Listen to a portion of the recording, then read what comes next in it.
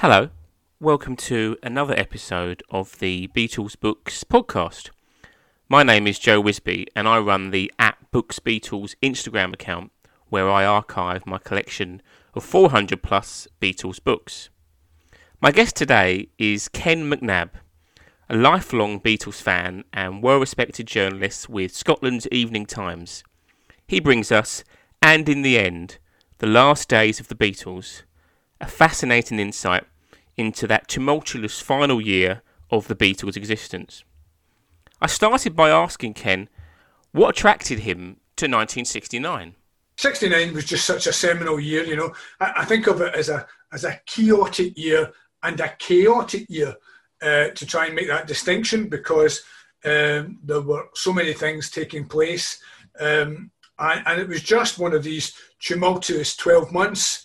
So that was the first initial sort of thinking behind it. The first initial concept behind it was I thought you would be able to make it attractive simply because everything falls into that category of half a century later, which is incredible in itself.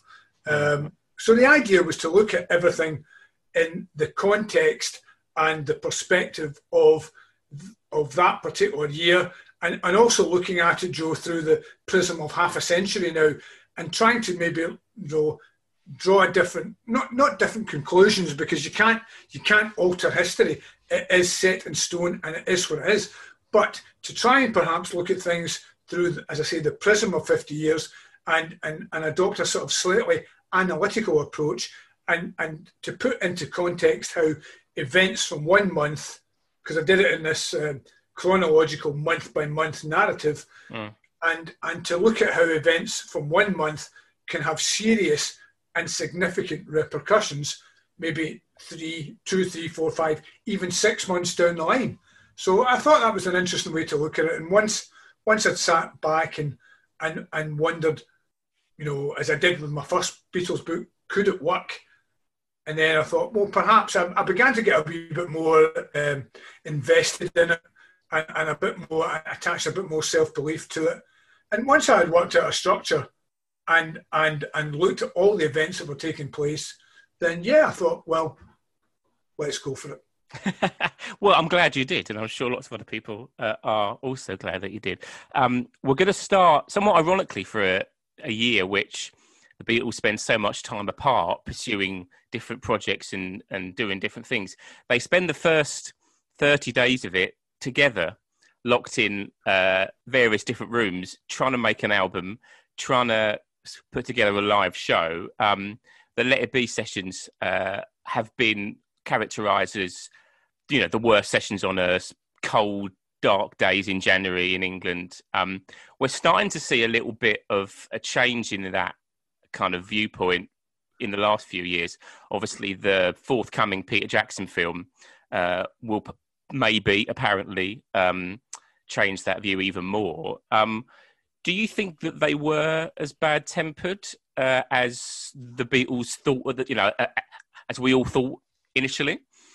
Yeah, it's interesting how you described it there as being locked down. It is almost like a pre-version, a sort of prehistoric version of a Beatle version of lockdown. Yeah, definitely. They were you know, incarcerated almost in studio at Twickenham, and the concept behind Let It Be, of course, was that they would be filmed making an album, and at the end of that period of creativity, that they would perform a concert, which they hadn't done since, what was it, August 1966 in San Francisco. So that was the basic premise behind Let It Be. But they had really just come off the back of the grueling sessions for the White Album, which had been taking place over 5 months, the first double album of their career. So by the time that they arrive at, I think it was January the 2nd, 1969, they are personally and professionally exhausted, with one exception, and that is Paul McCartney, because Paul McCartney had and still has this relentless work ethic that drove them forward, you know, week after week, month after month, year after year. But by the time we get to 1969, they are physically just exhausted. The White Album sessions have taken a terrible toll on their professional and their personal lives. So from a musical point of view, they really should have maybe taken some time out, because by the time they all rock up at Twickenham, they don't have that. There's not an awful lot of songs left in the vault, as it were. They're almost having to start afresh, which is not an unusual situation for Lennon and McCartney, especially because they were able to produce songs at a rapid pace at that point. But there are lots of other things in the background. It's not the same. They've arrived at that particular juncture in their life with lots of, and I'm sure we'll talk about this, lots of business difficulties in the background, lots of personal difficulties in the background, and lots of, professional differences in the background. So I'm in no doubt that they arrive at this juncture and they're not, as a band, in a very healthy place. George Harrison was really, he was getting to that point where he no longer wanted to be a Beatle. John Lennon had other career options to look at. He had other interests. Ringo would just go along with the majority view, really. But it's interesting that you talk about Peter Jackson's film, because anybody who's seen Let It Be, the film that was made at the time, it's dark, it's very austere. It captures them in a moment. And you know what they say, Joe? The camera doesn't lie. That's true. It captures them in a very dark place. It's infamous for its notorious confrontation between John Lennon and George Harrison, over a guitar part. And George by this time, he's not, John and Paul tended to look down on him because they'd known him ever since he was a youngster. But George is no longer an economy class Beatle by this point, Joe. He's a growing musician in his own right. He's a very credible musician in his own right. He's written some great songs. While My Guitar Gently Weeps, I think, is the one Beatle track, which is a George song, is the one track which I think actually gets better with age.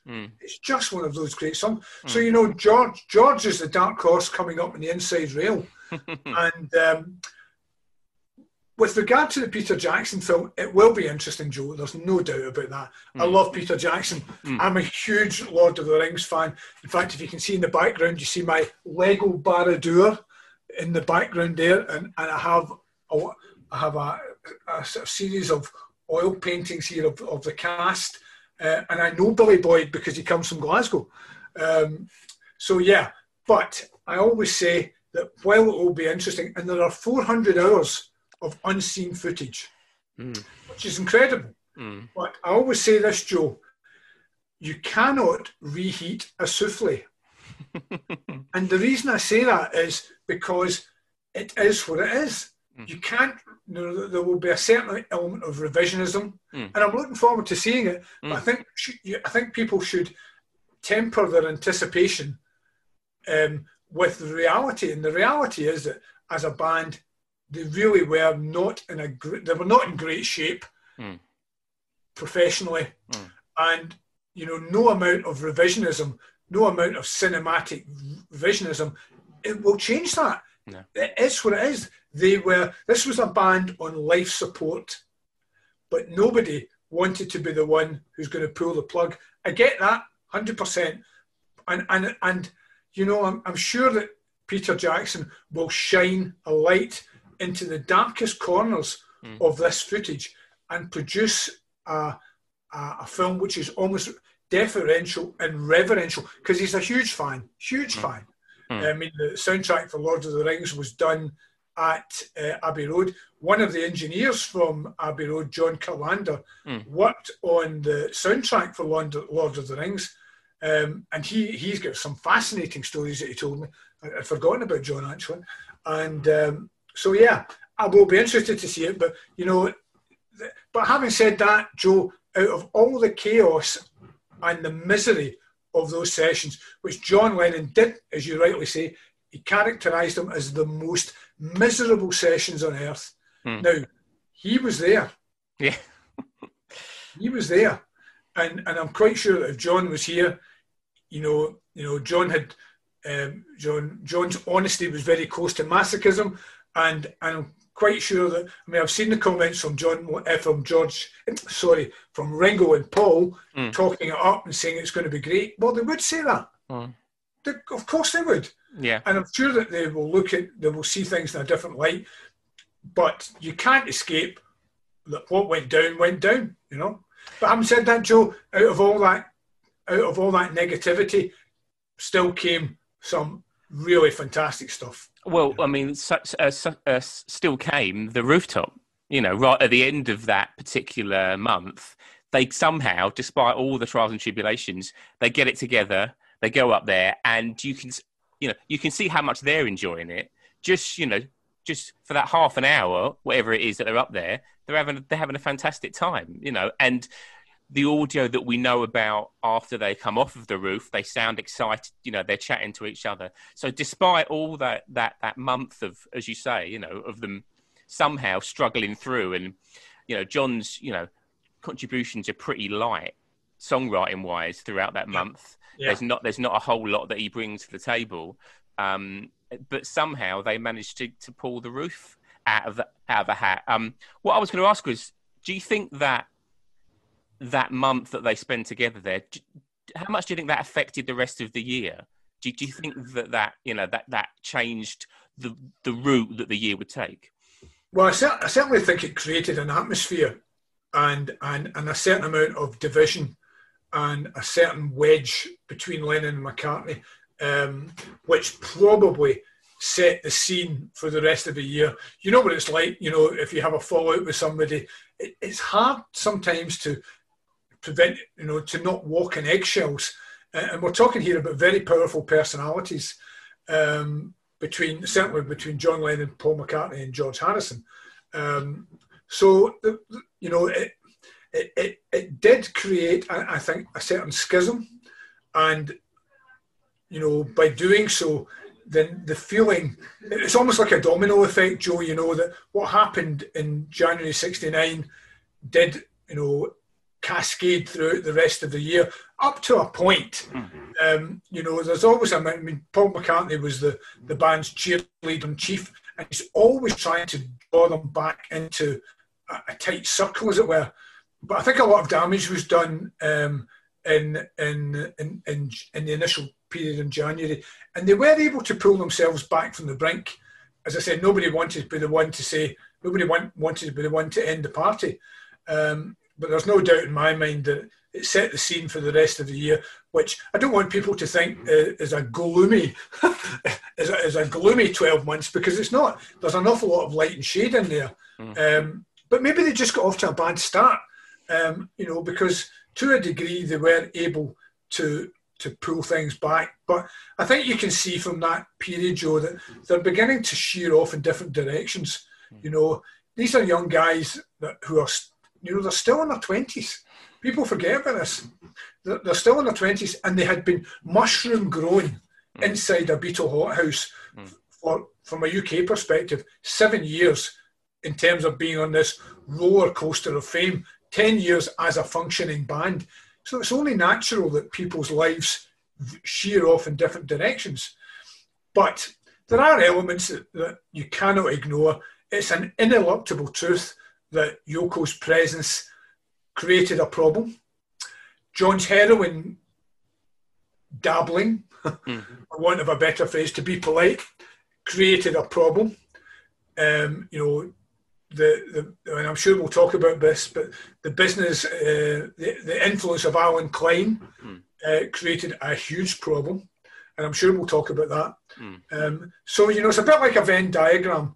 You have a Venn diagram, and in the middle of this Venn diagram, you've got these four guys, but shooting off into the distance are all these other Venn diagrams, all these other diagrams, which includes business difficulties, musical differences, you know, personal relationship differences. So there's a whole load of things going on in the background here, and in the middle of this perfect storm, you have these four guys who really are trying to live their lives as they see it. It just so happens that their lives are, you know, everything they say is amplified within this echo chamber, in a sense, you know. But it did make, you know, that it set the template for the year, and it was hard, in a sense, to restore some stability for the rest of the year. So you mentioned him just then. I was going to go on to Alan Klein next. The Beatles, obviously, Brian Epstein had died August bank holiday in 1967. So the Beatles had gone, almost 18 months without a manager.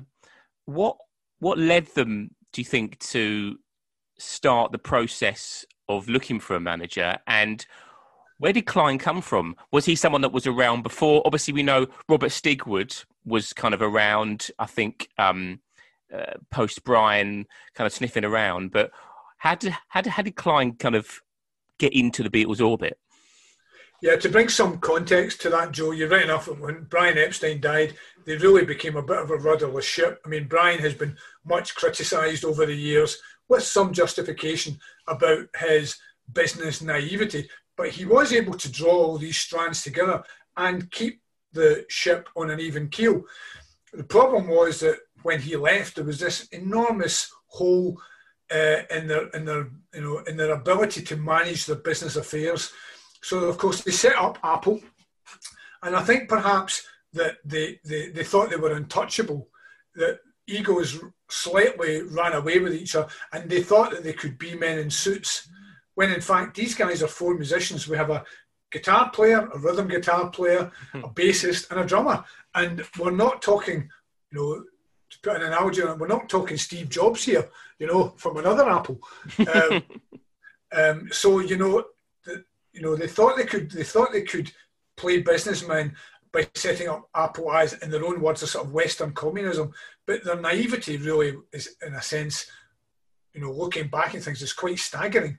So they needed somebody to come in and manage their affairs. Otherwise, this vast Beatle fortune is going to disappear over the horizon. I mean, the White Album made a lot of money, but they were hemorrhaging money because they were, auditioning lots of other bands that had no chance of making it in any industry. So Alan Klein, to bring, to try and, draw the narrative here. Alan Klein was the manager of the Rolling Stones, and his avowed ambition was that he wanted to be the manager of the Beatles. Robert Stigwood was an associate of Brian at the time, but none of the Beatles liked him. They didn't really trust him. So he was, he did make some overtures, but they were never really reciprocated. So Alan Klein was a New York accountant, and he's the most incongruous manager in rock and roll history, because if you see this guy, he wears a Polo neck sweater, he smokes a pipe, and he swears like a trooper, right?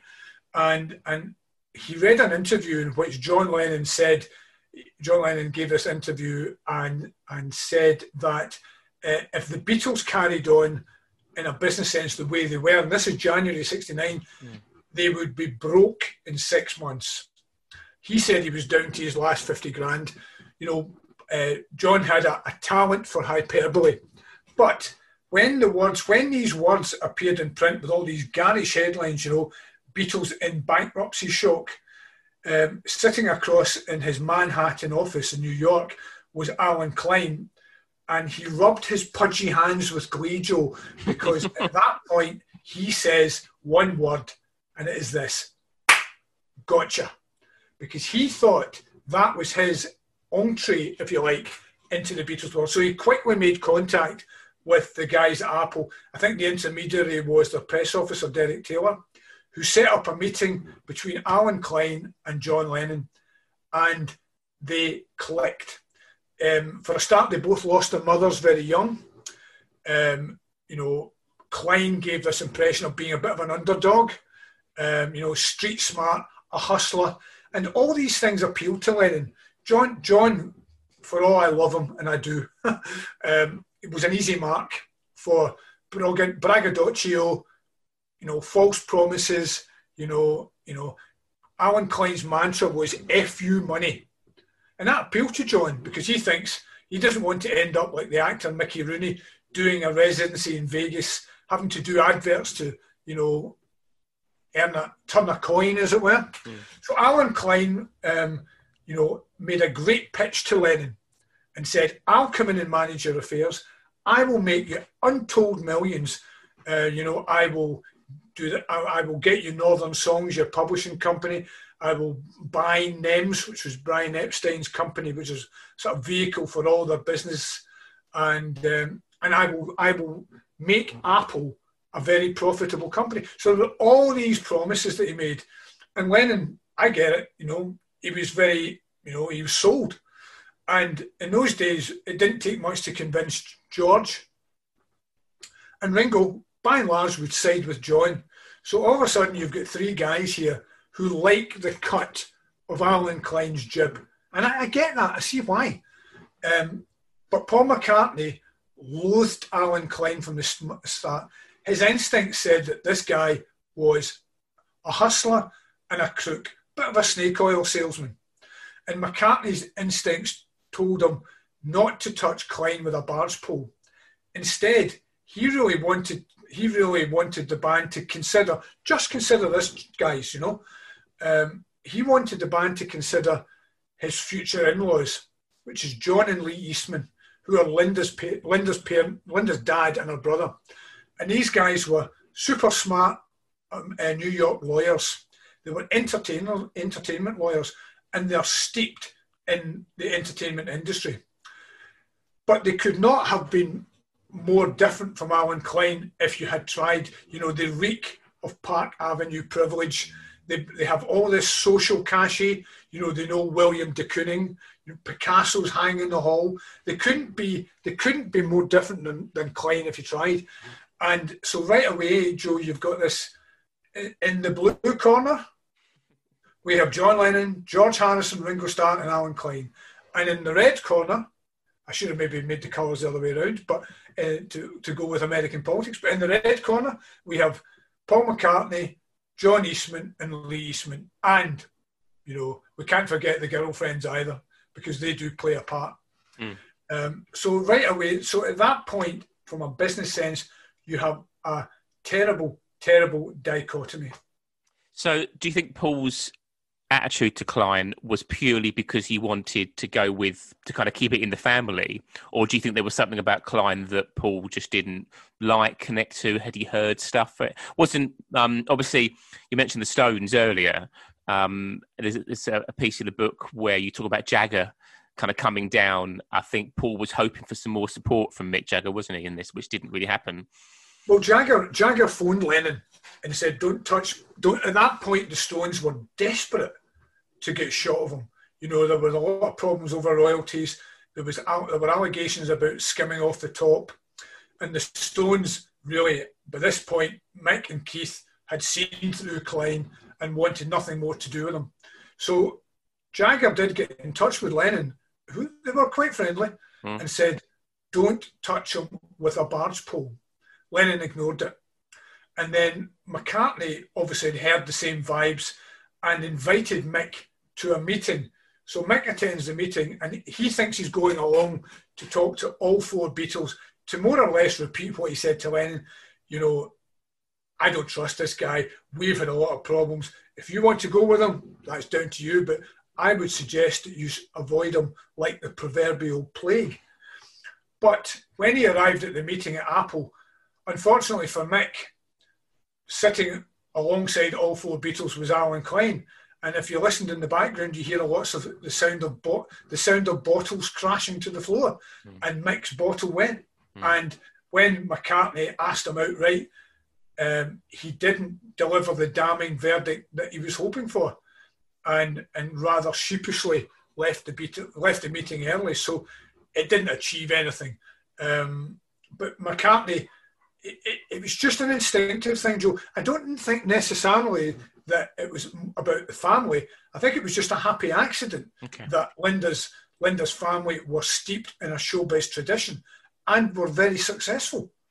And there was no impropriety attached to them, no suspicion, no allegations. I mean, Klein had set up various companies in America that were being investigated by the FBI for their propriety. So, but, the Eastmans were squeaky clean, and McCartney was the most socially class conscious of the Beatles. So there's an element of that he liked the lifestyle and the social cachet of it all. I don't necessarily think it was about family, but it very soon became all about family.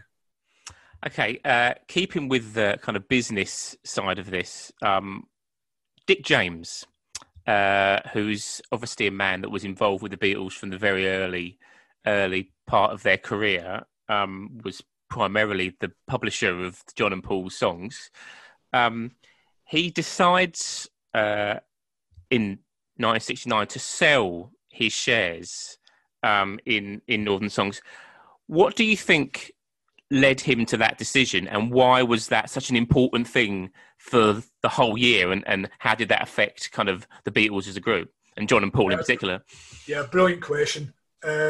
Dick James, as you say, was in at the ground floor in 1963 when the elevator was just taking off, and he set up Northern Songs, which in turn became Lennon-McCartney's song publishing company.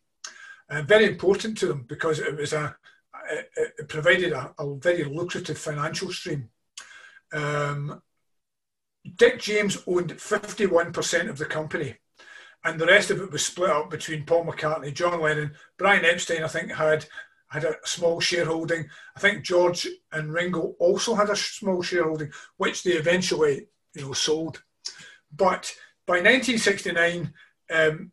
The Beatles are no longer the happy mop tops, the cheeky chappies that Dick James encountered in 1969. They have been through the mop top stage. They have been through the stage of being hippie avatars of 1967 and 68. They're now there's a certain cynicism has crept into the Beatles because of what they say about life getting in the way if you're making other plans. It's just the way things how their careers had rolled, but they had very little time for him. He was very much old school. There was a huge generational gap which had just grown over time. So they no longer gave a monkeys about Uncle Dick, and frankly, Uncle Dick didn't really give much of a monkeys about them. He's sitting on a gold mine. 51% of Northern Songs, the most lucrative song catalogue in rock and roll history at that point. There are something like, at that point, 270 odd songs in it.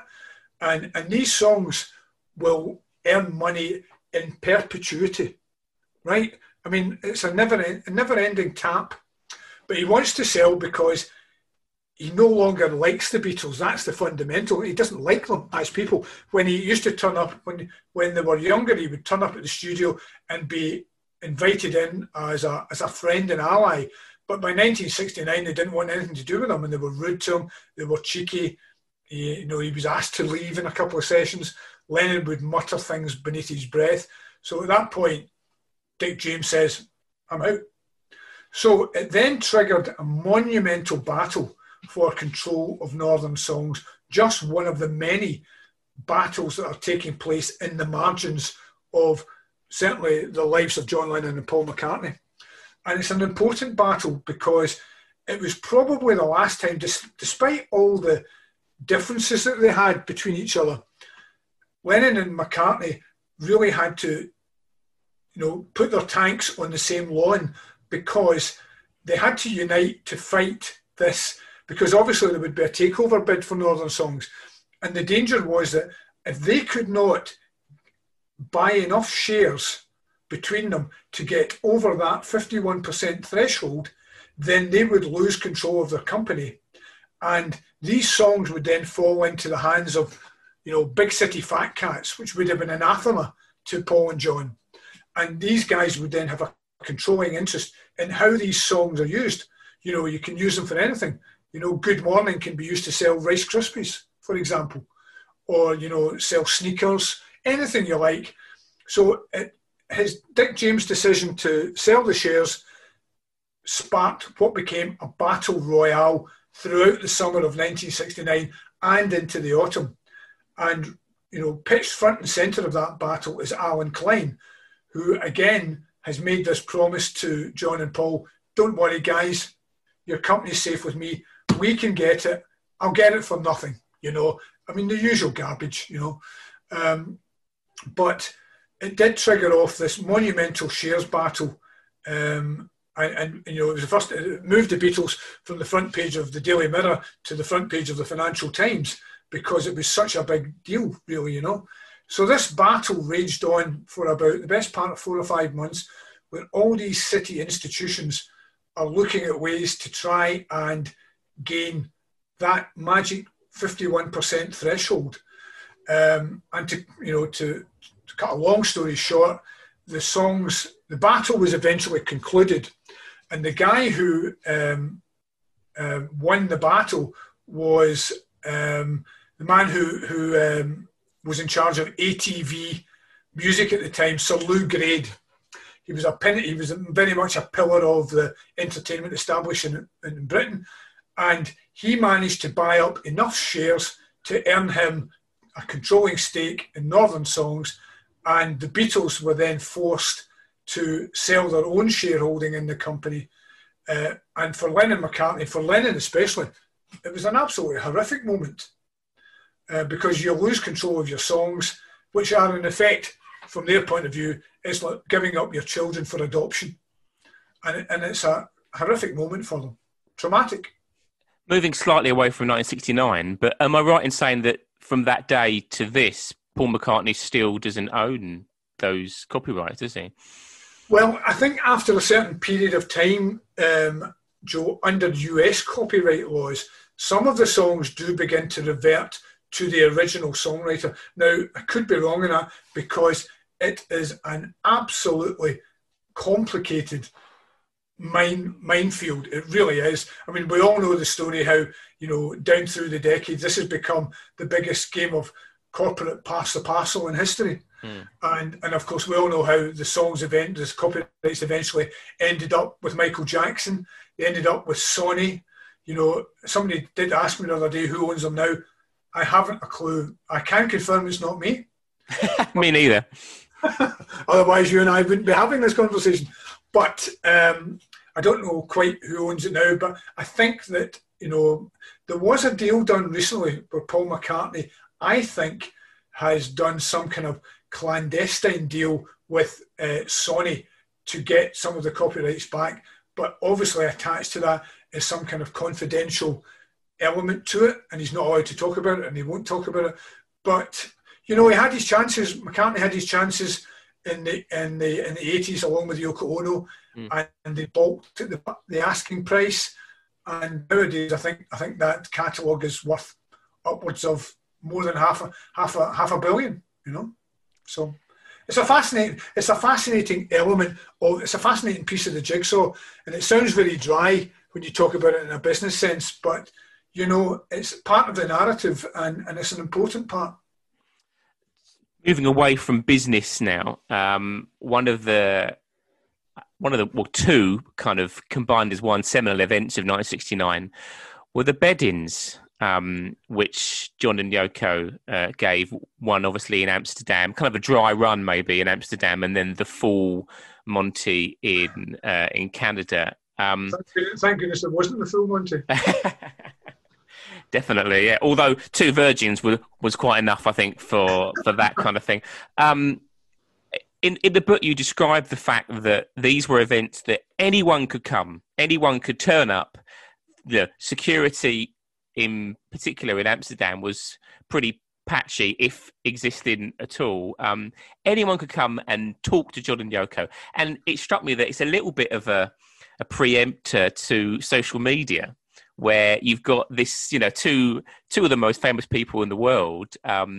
You can talk to them, you can go up to them, and you can make your point. You can approach them. Obviously, there was an element of invited guests, particularly in Canada. Do you think, obviously, you know, this is sort of the first thing that you see John and Yoko do on their own? This is very much not a Beatle project. So, you know, only a few months after Let It Be, the Twickenham sessions and the Savile Row sessions. What effect do you think? First of all, what effect do you think, you know, this had on the John and Yoko brand, which we're still hearing about today? And What do you think the other Beatles' reaction was to this? Do you think this was something that they saw positively, or was this typical John? Or yeah, it was absolutely typical John. If we deal with that point first, I mean, John was a maverick, very much his own man. I think the others at that time just looked upon it as a bit of, very much influenced by Yoko, the bed in, that kind of avant-garde sensibility and sensitivity attached to it. I think that by that time the rest of the guys just thought, I mean, they may well have thought, and I think some quote was that everybody thinks he's off his rocker, but Ringo just said it's just John being John. It's slightly incongruous in the sense that, you have this image of John Lennon as a hard-nosed rocker, quite an earnest guy, really, and the Bed-Ins moved his profile to a slightly different and more eccentric level. I don't think the other guys really bothered about it too much. I don't think they cared too much. I mean, I suppose it did bring some publicity. It wasn't like the Two Virgins album, which I think they thought was just bizarre in the extreme.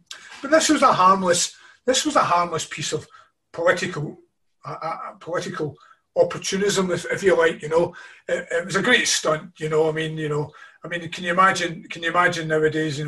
If two people of that, and it probably made them the most famous people in the world. I mean, even today we talk about John and Yoko, and the idea of the Bed-Ins aren't far from people's minds. But it was harmless buffoonery. I mean, the thing was that because the first one was held in Amsterdam, the most permissive at that time city in the world, and when they announced that 7 days after their wedding, that in Gibraltar that they were going to spend a week in bed for peace, I think that the press all thought, "Whoa, what will we see here?" This is long before Last Tango in Paris. Thank you very much. And they're all stupid enough to line up outside the hotel bedroom and think that they're going to see something a bit lewd and libidinous. Which was never the case. When they walk in the bedroom, they see two people in neatly pressed pajamas holding flowers, And it worked, but as regards to the security, yeah, by and large, anybody could walk in. There would have been a certain amount of filter in both the Amsterdam bed-in and the one in Montreal a few months later. But, it created enormous publicity for them, and it was harmless, and it did raise his profile and helped him to form this characterization as a political activist. At that time, most people laughed at it, but they laughed at it and put it in the papers. So mission accomplished as far as he's concerned.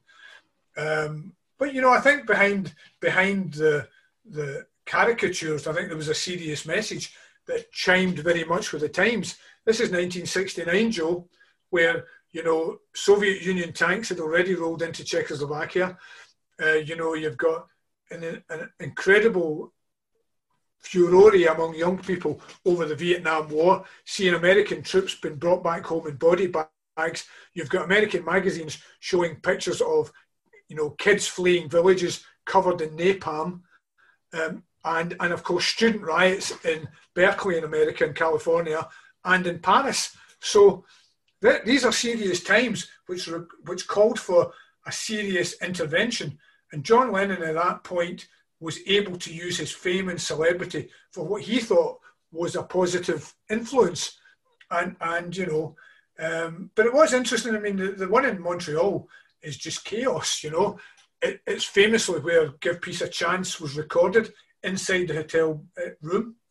And, it's madness. It's a circus, I mean, in the one in the hotel in Montreal, you've got these Hare Krishna monks walking around with their beads and chanting, and you've got the Smothers Brothers, two American comedians. You've got Allen Ginsberg, a sort of rock and roll poet, and it's crazy. And you've got the slightly out of place figure of Petula Clark, who's not someone that now is obviously remembered as a crazy 60s, flower power type figure. Yeah, crazy 60s chick, Petula Clark, perhaps not. No, it's the story is interesting because she had been playing a concert in Montreal that on one of these nights when the bed-in was taking place, and she was playing, before a mixed audience of French-speaking nationals and English-speaking nationals. And I think she tried to speak in French and it didn't go down very well. And I think she tried to speak in English, but it didn't go down very well. So she came away from that particular concert just wanting a shoulder to cry on. And she knew Lennon was in town, and she just walked into the room. And John Lennon was really good to you, two people from different musical universes in a sense. But Lennon was very good. He said, come on in, have a drink, have a glass of wine, don't worry about it. And it just so happened that her visit coincided with them recording the track for, Give Peace a Chance. And Petula has dined out for many, many a year on the fact that she was in the backing chorus for Give Peace a Chance. She's one of this crazy circus of people. But I spoke to a number of people, one person in particular, about recording that track. And he, I tried to speak to as many people as possible, Joe, to try and bring some credibility and authenticity to it so that you're not just, the problem with the Beatles, Joe, is that stories become legends and legends become myths. So you had to try and talk to people as best you could, those that are still here, to try and find out what really happened. And the story of Petula Clark and Give Peace a Chance, and I don't want to burst Petula's bubble. If Petula thinks she's on Give Peace a Chance, then I'm quite happy to believe that. But I was told a story by somebody else about a fascinating story about how that track was recorded. And it's another good example, I think, of talking to people and putting the stories in the book. And it's an example of how even after all these years, Joe, there are still great stories about the Beatles that can be teased out of people if you're prepared to put in the heavy lifting and go to the source. And the story about Give Peace a Chance was fascinating. Yeah. Well, we're very grateful that you teased all those stories out of people. Going back to business side of things now, the 9th of May, a seismic day in the year, the day that Olympic Studios in Barnes, the Beatles meet with Alan Klein with an idea of signing a small thing called a contract with Alan Klein, which obviously Paul, as we've discussed previously, was not keen to do in any shape or form.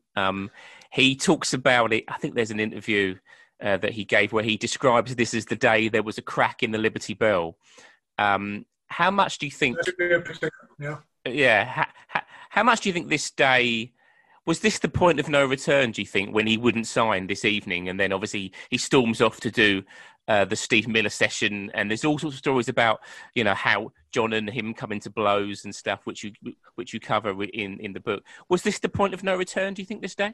I think it was a line in the sand. I think this was the Maginot Line. This was the point where it was very hard. I mean, having said that, this happened in early May, so they were still able to bring it back because they obviously got back together again to do Abbey Road. But at that time, I think it took relations between John, George, and Ringo in that corner and Paul in the other. I think it took relations to DEFCON 5. I think that was really, the point in the sand where it made things really difficult. Again, to try and, what happened was that, they did have a fudge over Klein and the Eastmans. They agreed that Klein would look after some elements of the business and the Eastmans would look after, Klein would look after the finances and Eastman would look after the legal side of things. So it was a bit of a fudge. But by the time it gets to May, Lennon, Harrison and Starr actually think that Klein's been doing a good job. And to be fair, Joe, to be a devil's advocate, he has been handed a poison chalice because they're losing so much money that he had to stem the hemorrhage. He had to stem the tide. Otherwise, I mean, he did, to an extent, do what he said he would do. He did what he was on the tin, that he would stop the money disappearing at a vast rate of knots. And the only way you can do that is to turn off the tap. Made some unpopular decisions, and had to get rid of staff, and it didn't sit very well with McCartney's hippie ethos. He thought there was another way to do things. But because Klein had been doing it for a few months, and Klein is sitting pouring poison into John's ear about the Eastmans, but he's also saying to John, look, I've fulfilled my side of the bargain here. I really would like if you would put something down here in black and white to make my position a bit more, but confirm it a wee bit more, to make things, put things on a much more legal footing. Because at that point, I think he had been working for nothing. So he said, so at that point, when it comes to me, he says, look, I need something black and white here.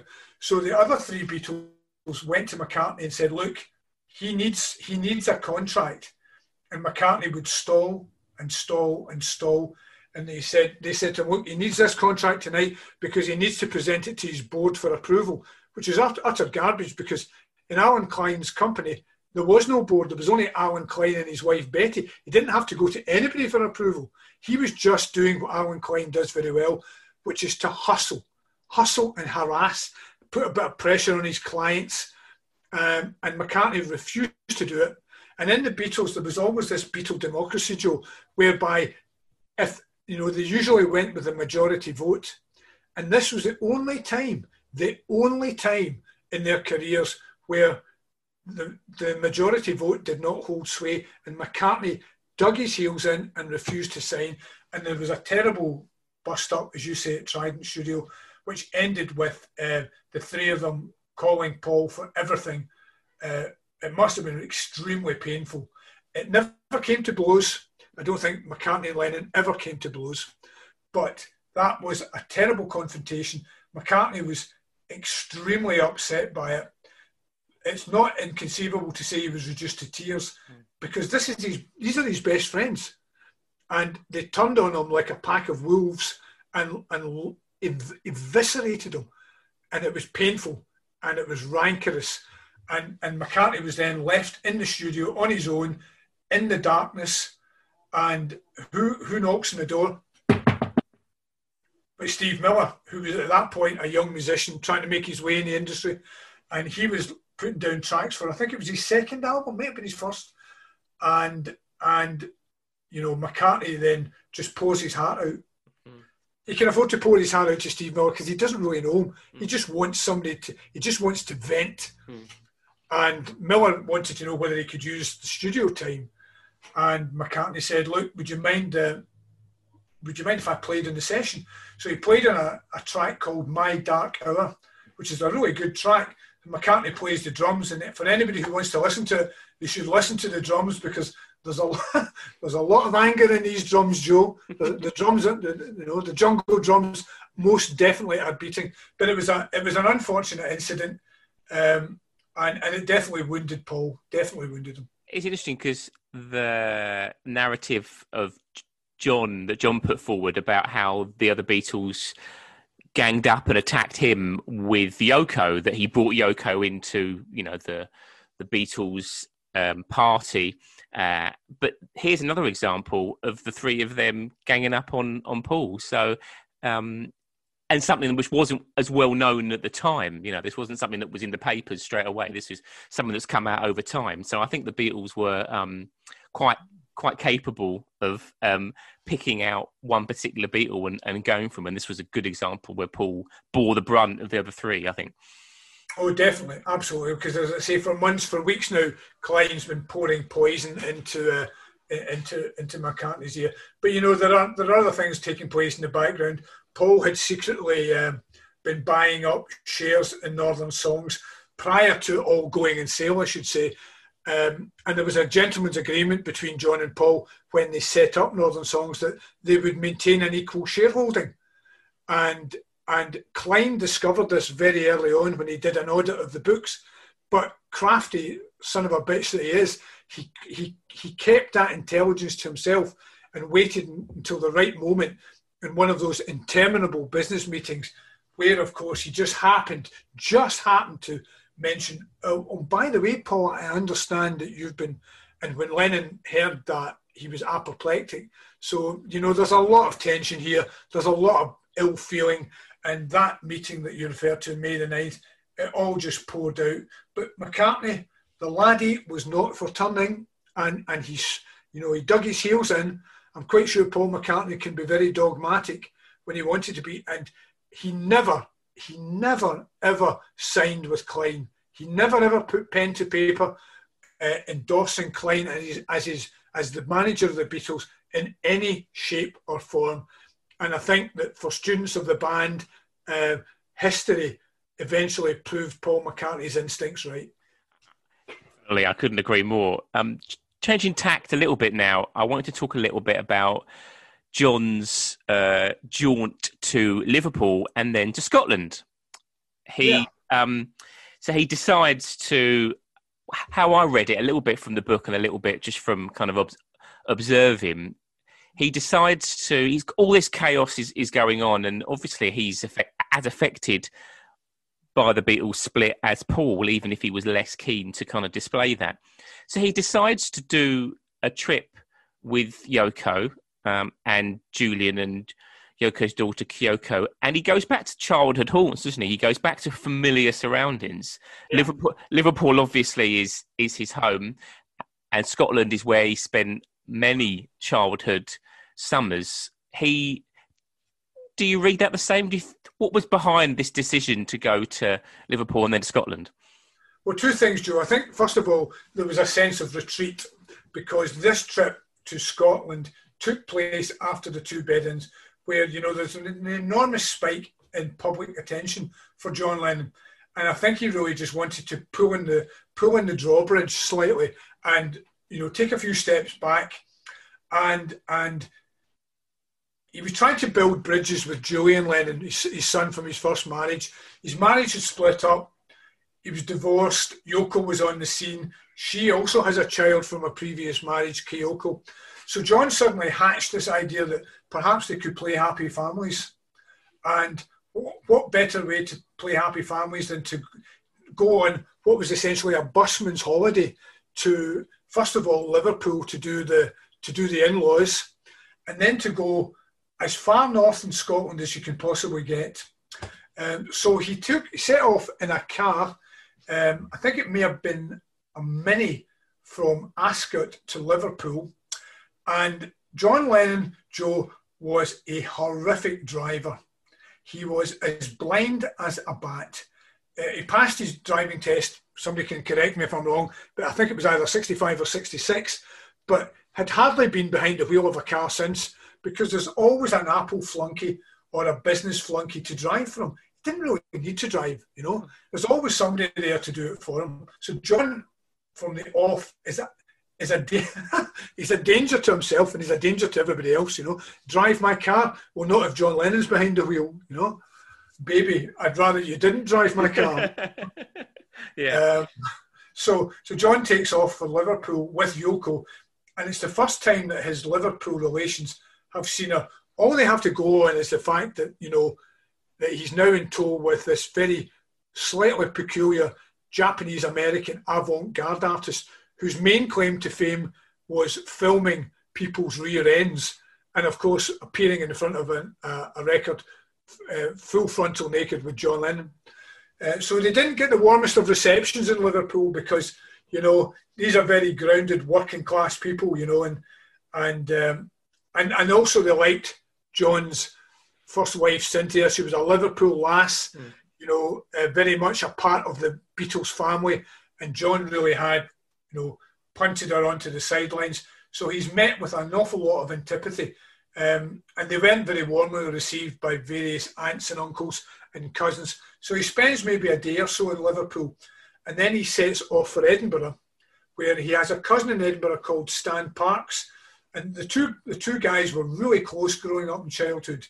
And Stan's family, his mother and what became his stepfather, owned a croft, Joe, in Durness. And Durness, for people who, if you can imagine the British Isles, Durness is as far north as you can get. And it's brilliant. It's absolutely a fantastic place. Bit of a one-street town, But when John was growing up, holidays in Durness were brilliant for him. It freed him from Liverpool's post-war industrial grime, and you've got all these fields, and it really freed up his imagination, and it has a very special place in his heart. So the idea was that they would then drive from Liverpool to Durness. They changed the car. I think one of the Apple flunkies or one of his chauffeurs changed the car from the Mini to an Austin Maxi. Not an awful lot of difference. But they finally did, to cut the story short, they did finally make their way to Durness. But during their time there, John ignored the etiquette of driving in the Scottish Highlands, which is if you have a single track road, you have to make way for oncoming traffic. But his road skills were so poor that when he saw, on this particular day, I think they spent a few days up there, but when he saw another car coming towards him, he panicked, and Lennon's car ended up in the ditch, and they ended up in, John, Yoko, Kyoko and Julian ended up in hospital, a remote Highland hospital, because he crashed the car.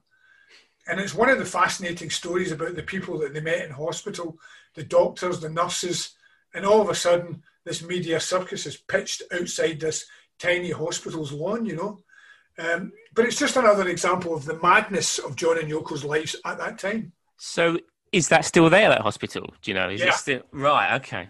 Yeah, I've been inside the hospital, and right. They have a brilliant picture, Joe, in the entrance hall of the day that the Lennons left, with the entire staff lined up behind them. Oh wow! And the two of them waving.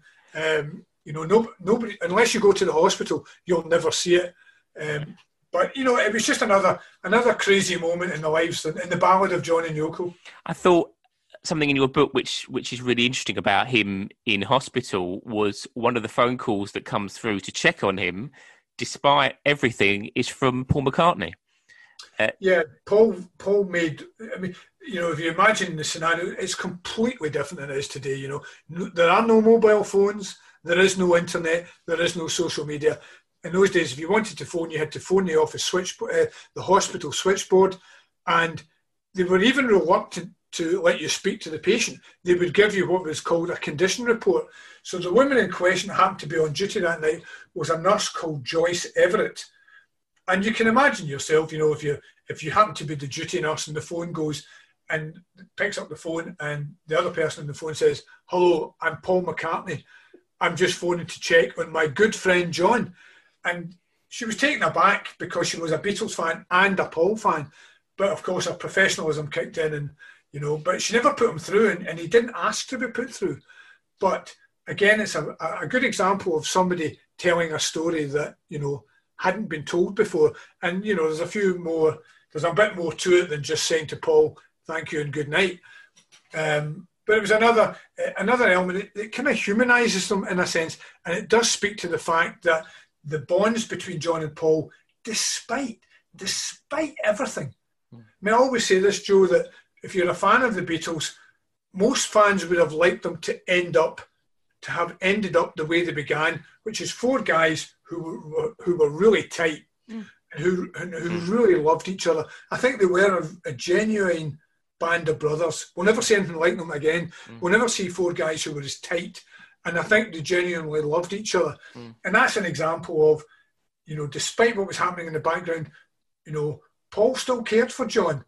And see, at some kind of molecular level, John never stopped loving Paul. I'm convinced of that, despite everything that happened. And this is a good example of two guys just checking up on each other.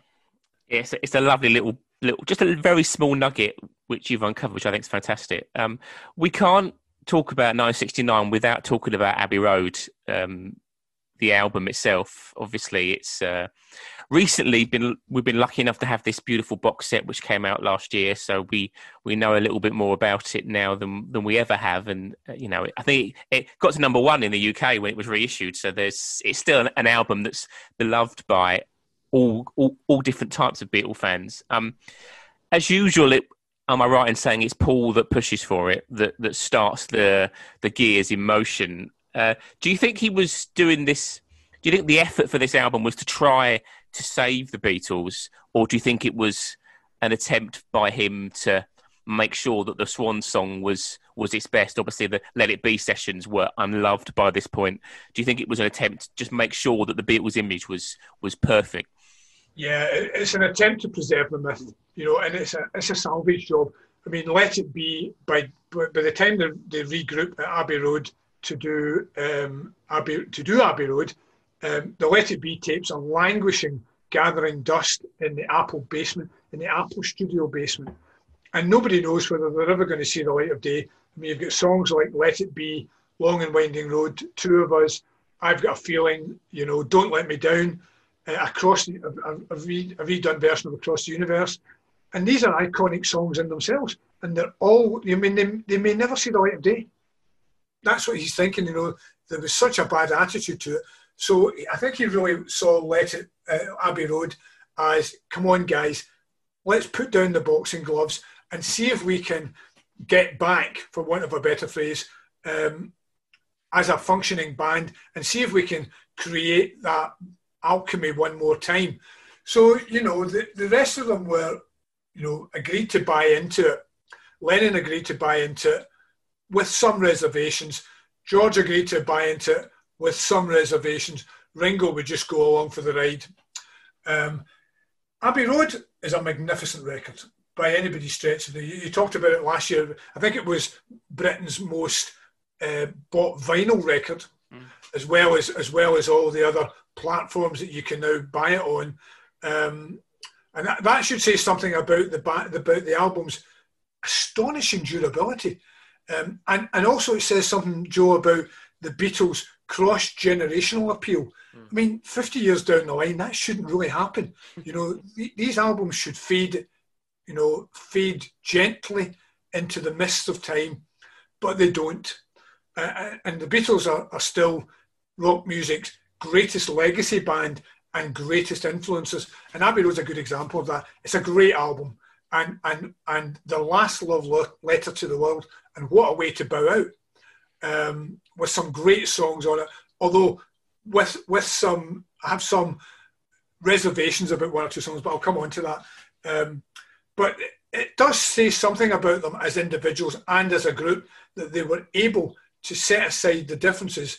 And I think Abbey Road was blocked for 6 weeks from July till early August to enable them to say, can we still do this, And it's interesting to note that, Lennon was on board with a certain amount of conditions attached.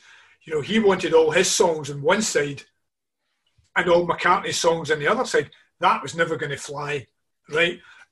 But it does speak to some of the musical differences that are already, between the cracks, between the grooves of the album, if you like, that are now in place.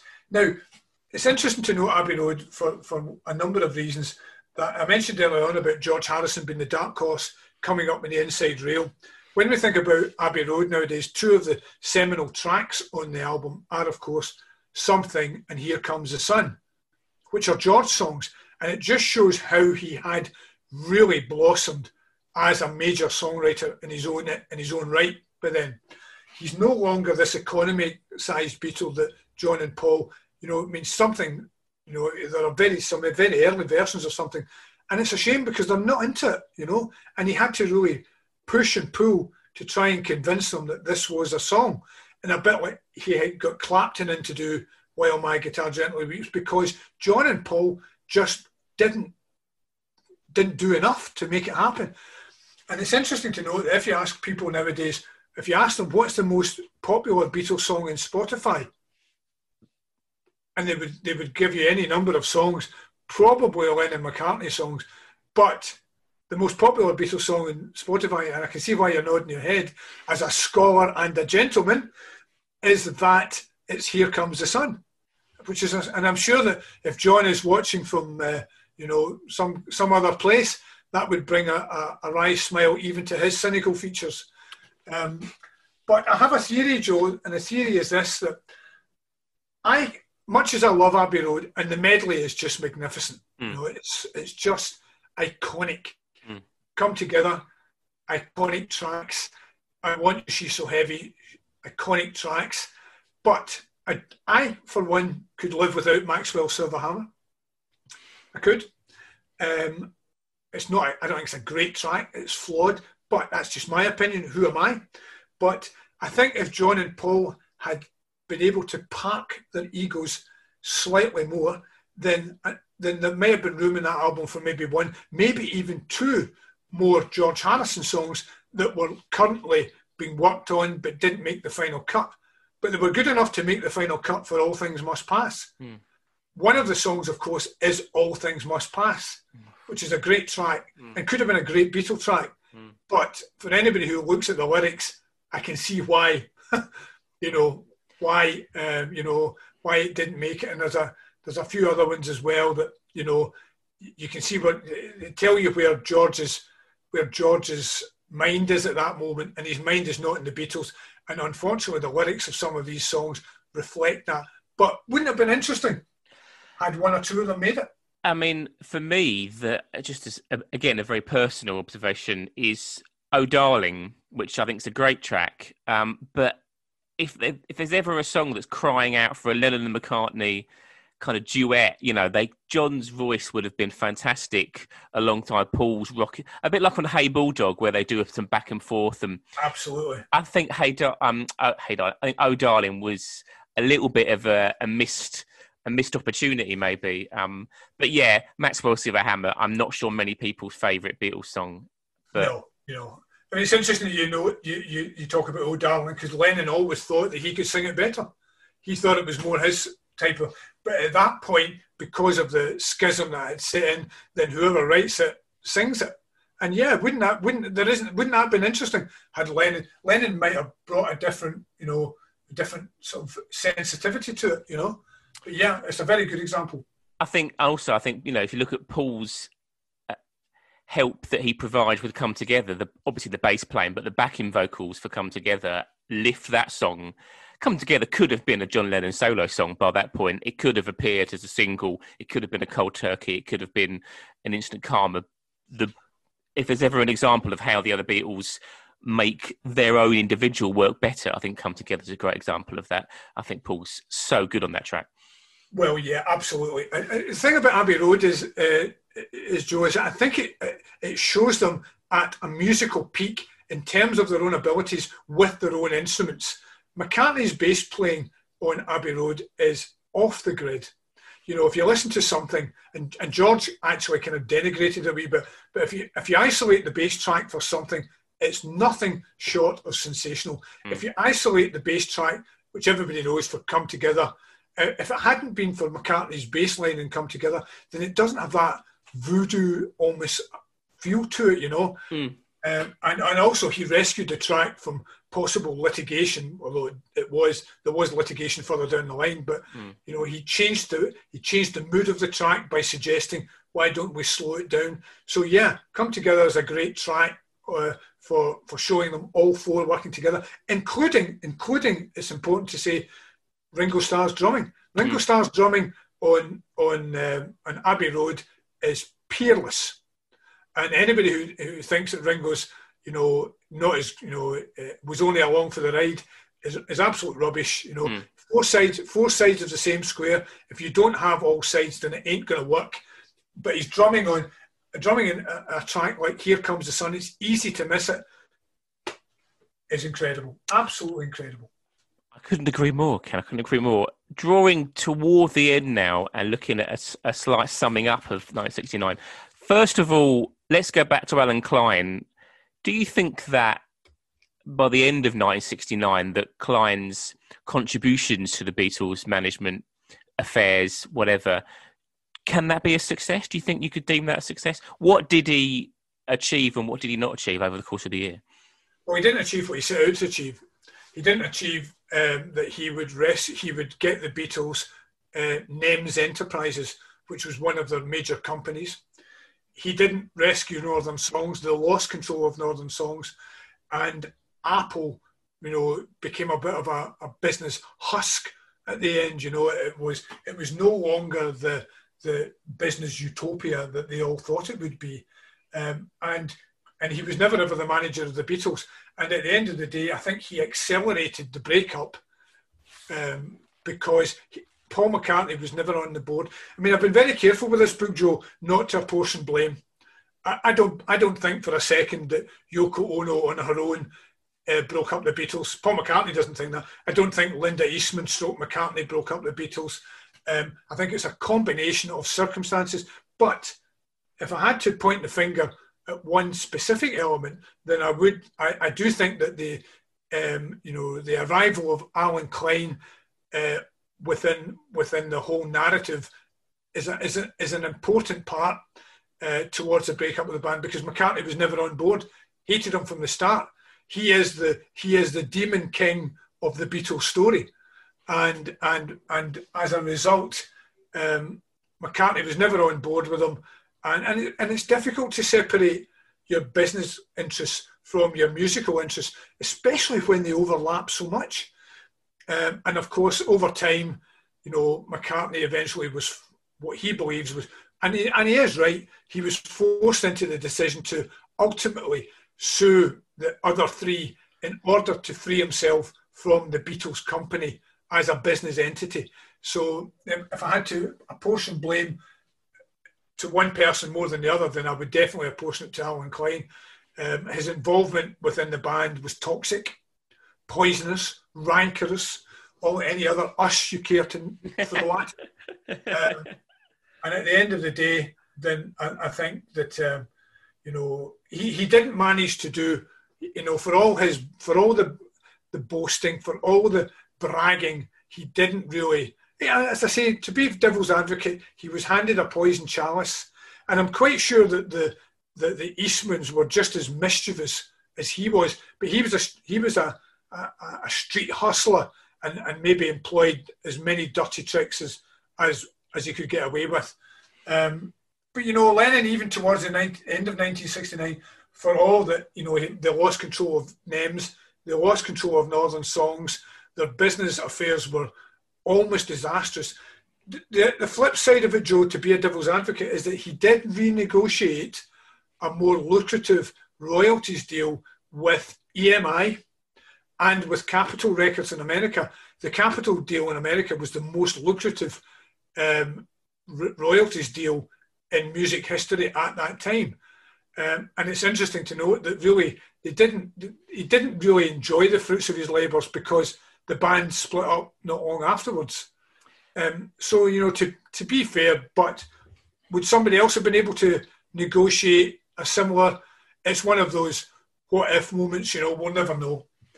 So it's a severe could do better for Alan Klein from you. Yeah, I think so. Okay, so on a similar note, I thought just to finish, we could go through the individual Beatles and just have a very quick kind of summing up of where they're at by the end of 1969. So starting with Ringo, that's as good a place as any to start. So he films a feature film over the course of the year.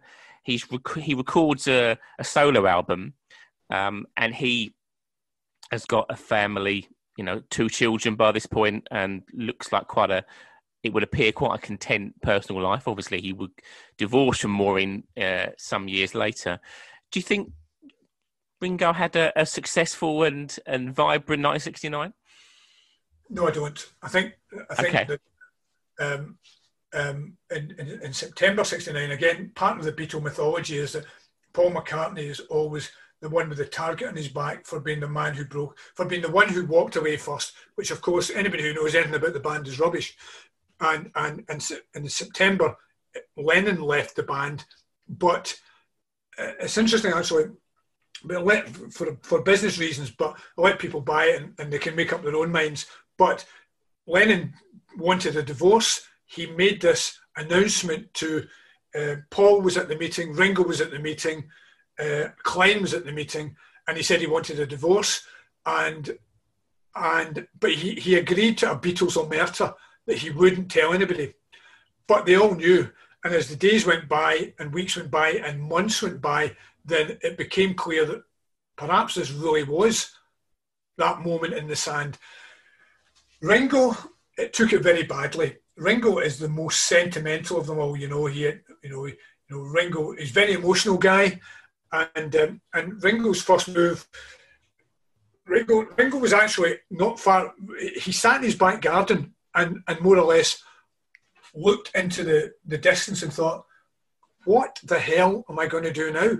Because the band was everything. And these were like, Ringo's an only child. So these guys were like genuinely like his brothers.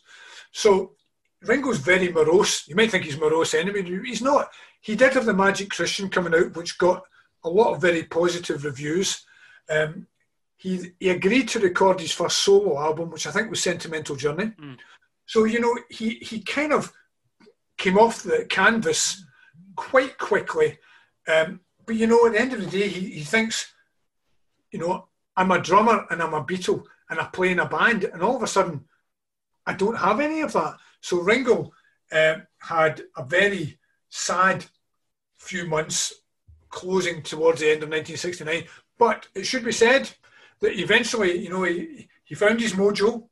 They all did. And Ringo was, had a very, very, he was quite quick out the gate post 1970 and had actually a good few years where he was actually really, really successful. Do you want to mention the rest? Well, George is next, obviously. So George, he's free of the Beatles, we think, obviously, by New Year's Eve 1969, which I think he wanted, didn't he, throughout the course of the year. But he's obviously, you mentioned a lot in the book, personally at home, Patty and he are going separate ways, not helped by Eric Clapton's overt obsession with her. Do you think he's going into 1970? The solo album, obviously not yet called All Things Must Pass, is approaching. Do you think he was feeling more positive than Ringo? Do you think he had a more successful kind of outlook? Yeah, George had begun the process of almost in a sense networking. He knows a lot of people. He produced a lot of sessions for other people like Doris Troy. He's got great endorsement from his peers. Obviously, the likes of Clapton, despite rock music's most famous Ménage à Trois, he's very friendly with Bob Dylan. And his stature and his own personal self-esteem is really quite high. So I think at that point, although again he never broke ranks with them, at that point he's thinking, well, I've got all these songs. I don't really need them. And he's quite confident in his own abilities as a songwriter. As I say, he's had all this praise for his most recent songs. And he knows, the public doesn't know, but he knows he's got about 40 songs that have been recorded in some shape or form. Even the ones that haven't been recorded. I mean, if you take a song like What Is Life, he's just in a very confident place. And his personal life might be, going slightly through the floor. He's unaware of the Patty obsession to Eric at that point. Either that or the scales have not quite dropped from his eyes. Right.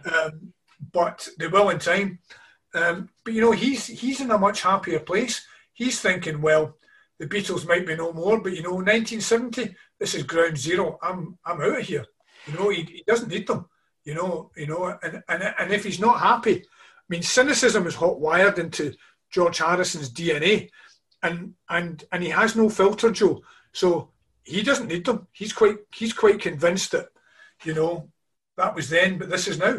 I'm out of here. In contrast to a man that, like George, that, as you say, was so happy, Paul was, I suppose, the opposite, really. He has spoken at length about the depression that he suffered around this time going into 1970. Obviously, the fact that he has to sue his three mates, a long way from that summer day in Walton as a teenager when he first met John, who would have thought then it would be in the High Court. So he's spoken about depression. He's not released anything solo. His McCartney album will come the following year. In contrast with all that, Mary is born. He was well known for being a family man. He had a very good relationship with Julian, obviously John's son, probably stronger than John did at certain points. So his home life is set up, but professionally, would you say he was looking into 1970 with a certain amount of fear? Yeah, I think that was almost at that point for Paul McCartney, a career nadir, Joe. because all of a sudden, he's lost his best friend. They're not talking. They hadn't spoken towards the end of 1969. They hadn't spoken at all. And these are guys that used to speak every day, more than even if they weren't in the same country. And he's watching John and Yoko circus taking off, for good or for bad. And after Lennon's announcement in September, and at first he thinks it's just John being John. I'm sure he'll come round. Once he starts to feel the pinch, or once he starts to think he's missing us, he'll probably say, "Look, guys, I was only joking. How do you fancy it?" Or else you phone him up in the spirit of the ballad of John and Yoko and say, "Look, I've got a song here. It just needs a tweak. How do you fancy it?" And that call never came. It never came.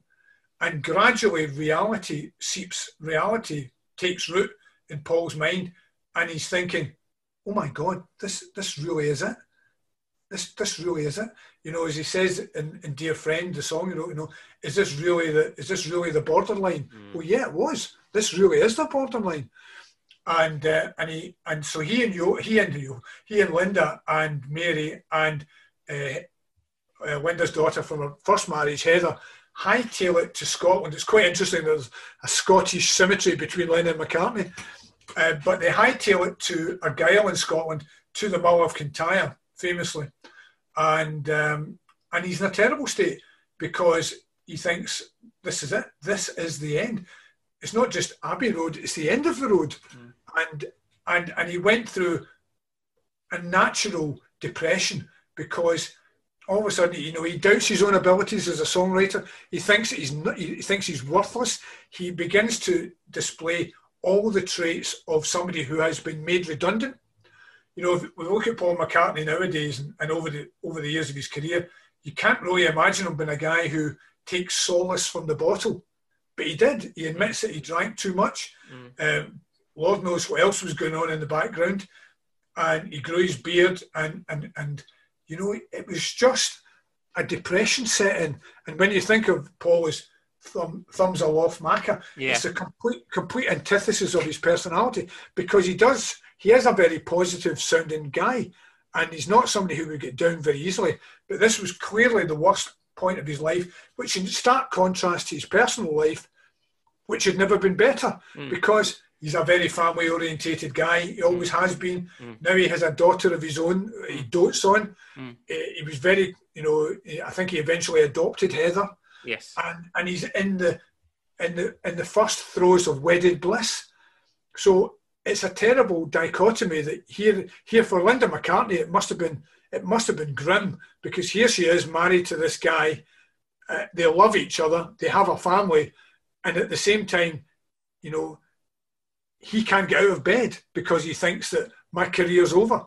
I am now an ex-Beatle.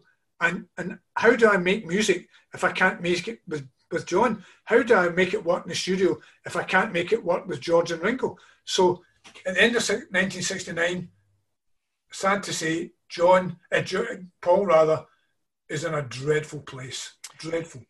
So to finish, I should maybe qualify that, Joe, by just saying that just right at the end of 1969, he comes back from Scotland and starts to, as you say, I thought it was a lovely way to put it, goes through the gears and starts to do the one thing that he can do, which is to make music. He starts to mould one or two songs together. There are some leftovers from the Let It Be sessions. So slowly, but surely, and it is slowly, then the idea begins to form that, I'll get back to doing what I'm supposed to be good at, but it's a long and winding road, and it's a painful, long and winding road. It is, but thank goodness that he did. Let's just say that. The idea of being 27 and thinking that your career's over as a pop star is very, very strange and hard to digest, I think, in today's world. So let's finish on John, as good a place as any. So he's got his divorce, not legally, but obviously I think in his heart and in his head, he's now out of the Beatles. He's with Yoko, the great love of his life. She's, in contrast to Linda, suffered a miscarriage, obviously, which affected them very, very deeply. But he's recovered a bit from that, and he's going into 1970 in contrast to his old partner, ready to kind of go again, isn't he, really? He's absolutely galvanised, Joe. He's galvanised for a number of reasons. He's galvanised because his political activism has elevated him to this idea of being the Pied Piper of peace, in a sense. Give Peace a Chance was played at an enormous amount of public demonstrations in America. And all of a sudden, he's become the most a political advocate for change, very much a leader for the youth movement and the peace movement. His stock is extremely high. He gets audiences with the likes of Pierre Trudeau in Canada, he's been taken extremely serious. I mean, despite the buffoonery of the bed-ins, well, now 8 months later, he's been taken very seriously as a political advocate. And he loves that because it feeds into his ego, and all of a sudden he's not just John Lennon Beatle, but he's John Lennon political activist, and he liked that. It feeds into his ego. At the same time, he's cut his ties with the Beatles, and there's no filter with John. As I say, as far as he's concerned, unlike Paul, it's done, and really I'm not turning back. He has a new life with Yoko. He had played at a rock and roll revival concert in Canada in September with Clapton and Alan White, who became the drummer with Yes, and Klaus Voormann. And he's completely invigorated by the experience, despite being sick with nerves beforehand. But he comes off stage, the first time he had been on stage since August 66, and he's completely energised by the experience. So John Lennon is going into that post-Beatle future completely re-energised by the whole prospect of ground zero, in a sense. The 60s are gone, and I'm now moving into a new decade. I'm going to divest myself of Beatle John, and I now want to become a serious solo artist. And with Yoko at his side, he's marching very confidently into what he thinks is a much better future. He's unaware of the legal difficulties and complexities. There's no breaking away from that. But for John, in stark contrast to Paul, he's very confident. He thinks that he has the cojones. He doesn't really need Paul. He doesn't think he needs him. At that point, they're writing separately anyway, and they would only maybe check each other's work now and again, and maybe tweak each other's songs. But much as John had a streak of sentimentality attached to him, at the same time, if it's done, it's done. I mean, to quote, I think it's one of the great Lennon public statements when he says, in that famous Scouse voice, it's only a rock group that's split up. It's nothing important. You've got all the albums and all the songs if you want to wallow in sentimentality. But I love the nasalness of it all. It's only a rock group that's split up. It's nothing important. It's nothing important. If you want to go and listen to the songs, then so for him, it was done and dusted. Well, here we are 51 years later, and we're all still wallowing, aren't we? I'm not sure he really appreciated that we would be, but thank goodness we are. This has been so much fun. Thank you so much, Ken. It's been an absolute blast. Your questions have been brilliant. That's so kind of you to say. And in the end, The Last Days of the Beatles by Ken McNab, available in all the places that you would normally find books and such like. Ken McNab, thanks very much. Well, I was just going to end in one wee thing, Joe, that I always thinking very seriously that if visitors came to this planet from another world, and somebody met them, I think the greeting would be, welcome to planet Earth. This is the home of the Beatles. We have lots of cool stuff, but it's not as good. I think that's as good as way as any to end it. Ken, thanks so much. Well, my pleasure, Joe. Take care.